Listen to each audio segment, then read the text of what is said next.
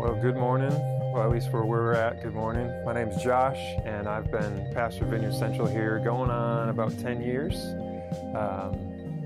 Vineyard Central was planted by Dave Nixon in 1993, so we've been here in the Norwood neighborhood going on 30 years. Say for the last 10 years, we've really been focused on this idea of parish, what it means to just be a neighborhood church here in Norwood. So this is my backyard.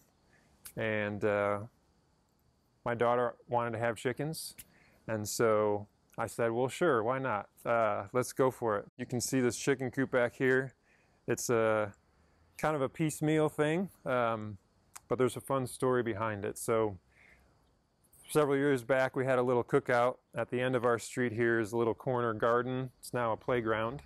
And we had a cookout down there. We were trying to get away from the church building, just get out into the neighborhood. And we just made little invitations that we stuck in mailboxes actually on this street, which is Cleveland. And an older couple, Herman and Lillian, I think they're in their mid-80s now, showed up with some potato salad and whatever and said, hey, we got your invitation. And so they started hanging out, sort of adopted our kids as our grandkids. They didn't have any of their own.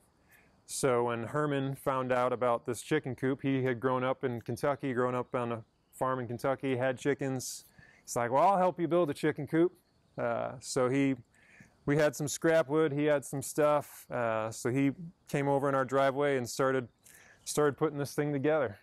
It turned out great. Has been serving the chickens well. And so that to me is just one small example of the ways that there's people in your neighborhood that God already knows, God's already at work in their life, and so it's just a matter of discovery, right? It's a matter of discovering what's already there, who's already there, and letting them be a part of your life, letting them be a part of the life of the church. I think one of the things we've realized is that we just need to be more dependent on each other, more dependent on our neighborhood. Sort of like to really put roots down, to really get to know a place, you gotta be there long term.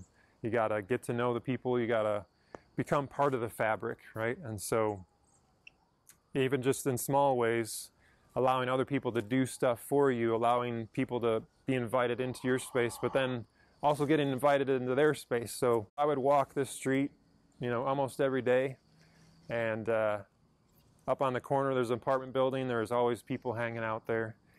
And one night I was walking back, and one of the guys was like, hey, you wanna have a Budweiser? And so I was like, sure, why not? So I joined their little front yard late night drinking session, and was just sort of invited in as one of the neighbors. And I knew at that point, like, okay, some of this fabric is starting to happen, because I was invited in. I wasn't trying to get them to church on a Sunday morning. I wasn't trying to figure out how to get them on my turf. They invited me into their front yard. And so little moments like that where it's like, okay, like we're becoming part of the fabric, and God then is able to weave that fabric and weave you into the lives of people who are already here, and their fabric is actually well established. So now you get woven in, and now you're part of that whole connection, which is really amazing. For me, a lot of this boils down to this American idea of being independent, right? Like, I've got to do this on my own. I've got to pull myself up by my bootstraps. Like, I don't need anybody else. And even as Christians, we buy into that. A lot of our faith we frame as individualistic. Like, I've got to do this. We've got to make this happen. And I think God really invites us to more of an interdependence, where it's not just what I can do on my own. We're called into a body. We're called into a family. It's not just what I can do by myself. And so that extends to, like, God wants to create that in entire neighborhoods, right? So not just the church body, but then invite people into that interdependence. I think of Jesus says, they'll know you're my disciples by the way you love each other. Well, that love is interdependent. It's laying your life down. It's serving. So when people see that happening, like, they're drawn into that, right? That fabric of interdependence draws people in, even if they're unaware of it, right? So the more we can move from, I'm going to do this by myself, I'm going to be self-sufficient, to like, no, I need you, you need me, there's this interdependence. That to me is where the kingdom of God becomes at its fullest, is when there's that interdependence. All right, so the challenge for you this week to practice, if there's a place that you normally go outside of your neighborhood, or something you need that you're thinking, oh, I have to go here, or I have to go there, or I have to call somebody over here, where's a place that you could go in your neighborhood, or a neighbor you could go to in your neighborhood to ask for that, to get that done? So if you get your hair cut somewhere else, like, is there somebody in your neighborhood who could cut your hair? Maybe your lawnmower is broken or you need something fixed. Is there somebody in your neighborhood who could fix that for you? Now, for those of you who have family in the area, this gets a little tricky. So all my family's in Illinois, so I have to be a little bit more dependent on my neighbors. So I'd encourage you, if you default to family, extended family, like, resist that default. A final word I would say is this takes time, you know? It doesn't happen overnight. You can't force it. There's not a formula.